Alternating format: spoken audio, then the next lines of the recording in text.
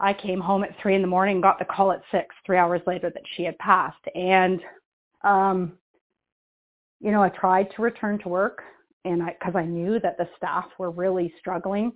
I just cried the whole shift. The staff was so supportive. They were, Tammy, go home, but I couldn't. And then I got my swab at 1. And when I didn't stay that day. I said, I'm not staying overtime. I thought I was grieving. I thought I was just emotionally grief-stricken. And I came home and I laid on the couch, and by 7 o'clock that night, it was like, this is way beyond grief. My body was sore. I just couldn't move. I was done. And I knew, I've got it.